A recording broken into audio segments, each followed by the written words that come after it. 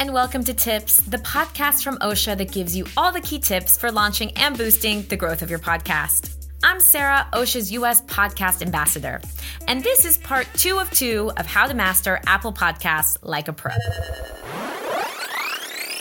If you haven't listened to part 1, I suggest doing so and then come back for part 2. I promise I'm not going anywhere. To quickly summarize from part 1, in order to master Apple Podcasts like a pro, you need to aim for the maximum number of subscribers, choose the right category, and post regularly and often. It's already a lot, I know, but there are still a few more tools at your disposal to help boost the visibility of your show on Apple Podcasts. So let's get right into it. The titles and descriptions of your podcast and also the episodes have a role to play in the referencing and visibility of your show. First of all, Apple Podcast hates when you put the words episode or podcast in the titles of your episodes of your podcast. It's true, it's redundant. Your audience knows that they're listening to an episode of a podcast. No need to write it and tell them each time. Keep that one for your file name. Okay, so if the titles and descriptions don't really impact the ranking of a show on Apple Podcast, they do contribute to its discoverability. So don't forget about the good old technique of using keywords. The more you use keywords in your metadata, the more easily future listeners can find your podcast.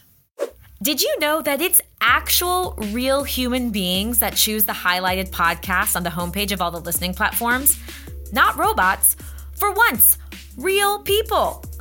Every day, dozens of podcasts are selected by an editorial team that actually take the time to listen to and choose from which ones they consider best for their audience. And because it's real people with real emotions, you must persuade them that your podcast is worthy of being highlighted. For this, have a sensational pitch when you submit your podcast. Introduce yourself and your episodes in a few words. Say why you created your podcast and make sure your description is structured well. Basically, pour your heart and soul into your pitch and you could be one of the lucky ones to have their podcast highlighted on Apple Podcasts. To cover all your bases, you need to make sure your content is high quality. But know that that still isn't enough. I mean, is it ever enough with these people? Sheesh! Okay, take a breath. What I'm trying to say is that the cover of your show and your episodes need to conform to the platform's standards. Apple is all about chic, sleek, and functional design. So for podcast images, they also have very high standards. In general, the shows that have a thumbnail designed by a professional graphic designer or have a clean design with just the right amount of text and a nice photo or illustration will have a better chance of ending up on the front page of Apple Podcasts. Small disclaimer. Apple Podcasts communicates publicly about some factors that positively influence the ranking of your podcast, but they're very vague about others. Like I said in episode 1, it is top secret.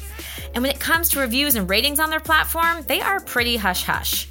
But it still doesn't hurt to talk about it and take some good guesses as to where you can succeed. Most people don't take the time to leave reviews, especially when it's a positive experience. So if you have feedback on your podcast, positive feedback I mean, then that's already a good sign because it shows engagement with your audience.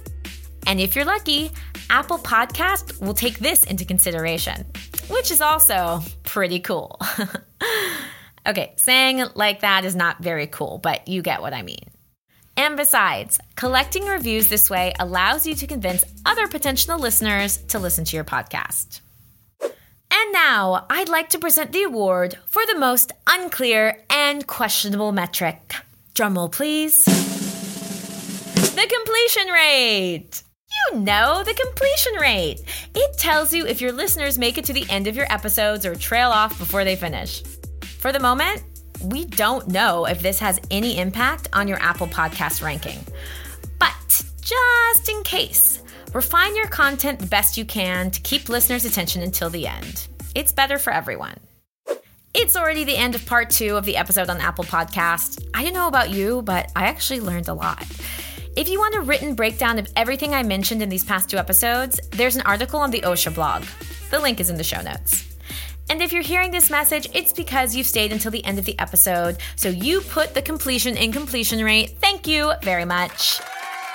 If you like this episode, you can leave a review on Apple Podcast or give it 5 stars on Spotify, and you can also share this episode with your friends.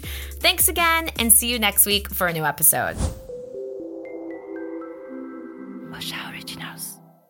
This show is brought to you by Osha, the all-in-one podcast hosting and marketing platform to help you grow your podcast.